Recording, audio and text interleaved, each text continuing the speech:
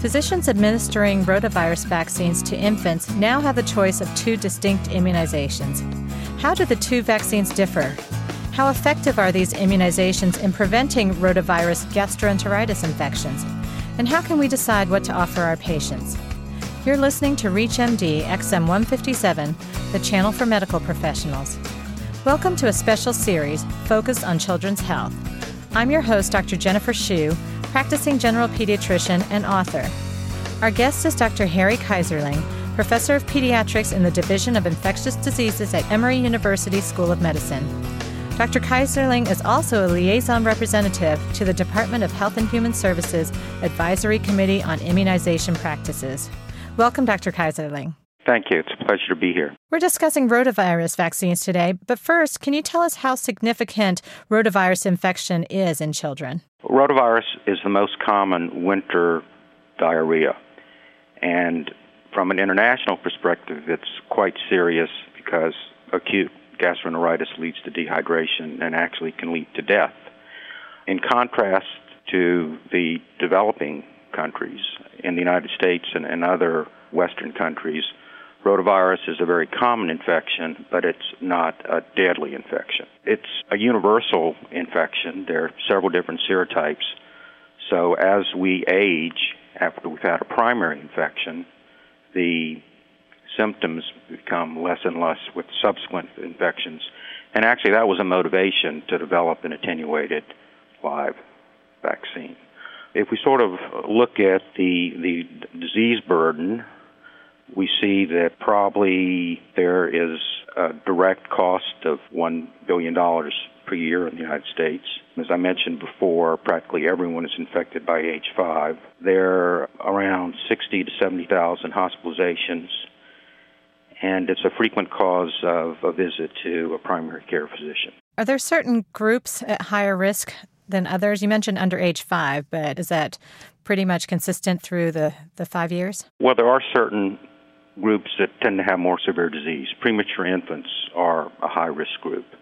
Individuals who are immune deficient, as with many other infections, develop more severe disease. The peak hospitalization ages are 2 weeks to 6 months of age. Actually, it's very interesting that in the early neonatal period, rotavirus does not cause significant clinical illness.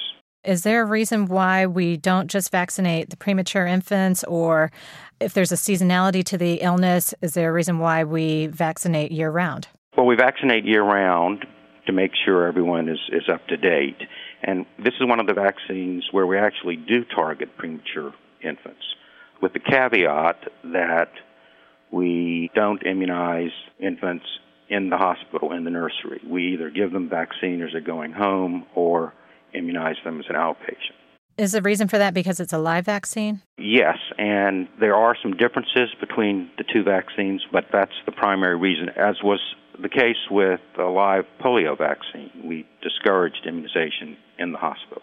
How common is rotavirus infection in the hospital? Rotavirus was first described in the early 70s in Australia by Bishop, and he actually identified the infection in newborns, or at least he identified the virus in newborns because, as I mentioned before, either because of transplacental antibodies or lack of trypsin production by the early newborn period, even though you get viral shedding of rotavirus in the first few weeks of life, it doesn't seem to cause clinical illness. Okay. Now, since in the United States, the death rate from rotavirus is so much lower than in developing countries, why is there a need for a rotavirus vaccine in this country? It's a ubiquitous infection. It causes many visits to primary care physicians. It does cause 50 to 70,000 hospitalizations. So there's an economic burden. There's certainly the risk of nosocomial infections in the hospital. It's estimated there are probably only 20 to 50 deaths per year in the United States. But to keep things in perspective, there were estimated to be 100 deaths due to chickenpox prior to licensure of the chickenpox vaccine. So I view this very similar to the chickenpox vaccine in the sense that everybody got chickenpox. Everyone gets rotavirus infection. So the main disease burden is self-limited relatively mild disease, but there's certainly the risk of more severe disease requiring hospitalization and rarely death. If you've just joined us, you're listening to a special series focused on children's health on ReachMD XM157. I'm your host, Dr. Jennifer Hsu. Our guest is Dr. Harry Keyserling, professor of pediatrics in the Division of Infectious Diseases at Emory University School of Medicine and a liaison representative to the Department of Health and Human Services Advisory Committee on Immunization Practices. We're discussing rotavirus vaccines. The new live oral rotavirus vaccine, with the trade name Rotarix, has recently been approved by the FDA. Can you tell us where this vaccine has been tested so far? There have been several large international studies, one that was primarily in South Africa. The studies involved approximately 60,000 children, as was the case with the Merck vaccine. We actually have two rotavirus vaccines currently licensed. The Merck vaccine was licensed in February of 2006, and the GlaxoSmithKline Rotarix vaccine was licensed April of this year. The two main differences with the vaccines are that the rotavirus vaccine is an attenuated human strain, and the RotaTeq vaccine is a bovine strain that has been molecularly changed to include human serotypes. Other differences are that Rotarix is given as a 2-dose series at 2 and 4 months, compared to RotaTeq, which is given in a 3-dose series at 2, 4, and 6 months. If we look at the field studies looking at efficacy, they're quite similar. RotaTeq had a 98% protection rate against severe gastroenteritis compared to Rotarix, 85%. Hospitalization, 95% for RotaTeq and 85% for Rotarix. And I might point out that it's really difficult to compare these efficacy rates in one field trial versus the other because there were totally different population groups and different criteria we used for degree of disease. Are there differences in the serotypes that are covered by each of the vaccines? Well, the Rotarix vaccine is a monovalent attenuated human strain, and the thought is that you get an initial infection, as with natural rotavirus infection, which provides cross-protection against other serotypes. The RotaTeq vaccine does contain 4 particular serotypes, but it appears that, at least in the field trials that weren't head-to-head competition, that both vaccines, both approaches seem to work very well. What about children who start one vaccine series and for some reason need to switch to the other product? We make the recommendation generally that it's preferred to use the same product for a completion of a series. But if you don't know what the prior vaccine was, or for whatever reason the prior vaccine isn't available, the recommendation would be if you exclusively use Rotarix, you only give 2 vaccines. If any vaccine is RotaTeq, then 3 vaccines need to be administered, which is a similar approach that we use with Hib vaccine. And what about coverage by the Federal Vaccines for Children program or by insurance companies for either of the vaccines? The last ACIP meeting, a vote was made to make the vaccine available on the Vaccine for Children's program. So it should be covered both by Medicaid and private insurance companies.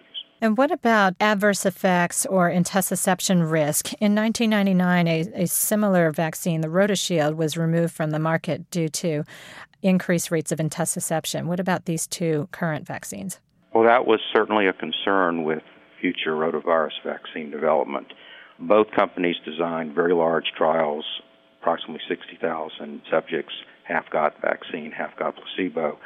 There was no increase in intussusception in the clinical trials, and even though RotaTeq was only recently licensed in the United States, it's been available in many other countries.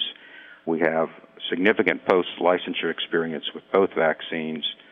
None of the data shows any risk of intussusception. Is there continued monitoring for intussusception cases? We have 2 vaccine safety systems in the United States. One is Vaccine Data Safety Link, which looks at several HMOs and electronic medical records to determine consequences of giving immunization, actually any adverse event that you might speculate. So that's being continually monitored.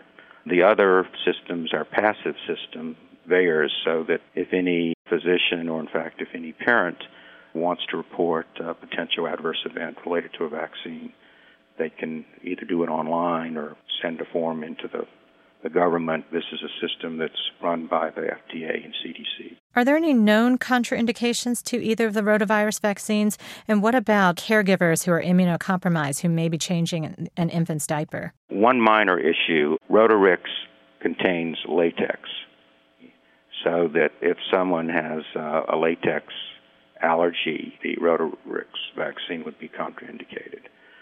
We would not recommend vaccinating severely immunocompromised patients, such as individuals with severe combined immunodeficiency or stem cell transplants. But as I mentioned before, premature infants, as long as they're chronologically the correct age, can be immunized if they're not in hospital, and HIV-infected children can be immunized. So for the most part, there are no restrictions based on immune deficiency. Now, in the season 2007 to 2008, the rotavirus season tended to be a little bit shorter and later.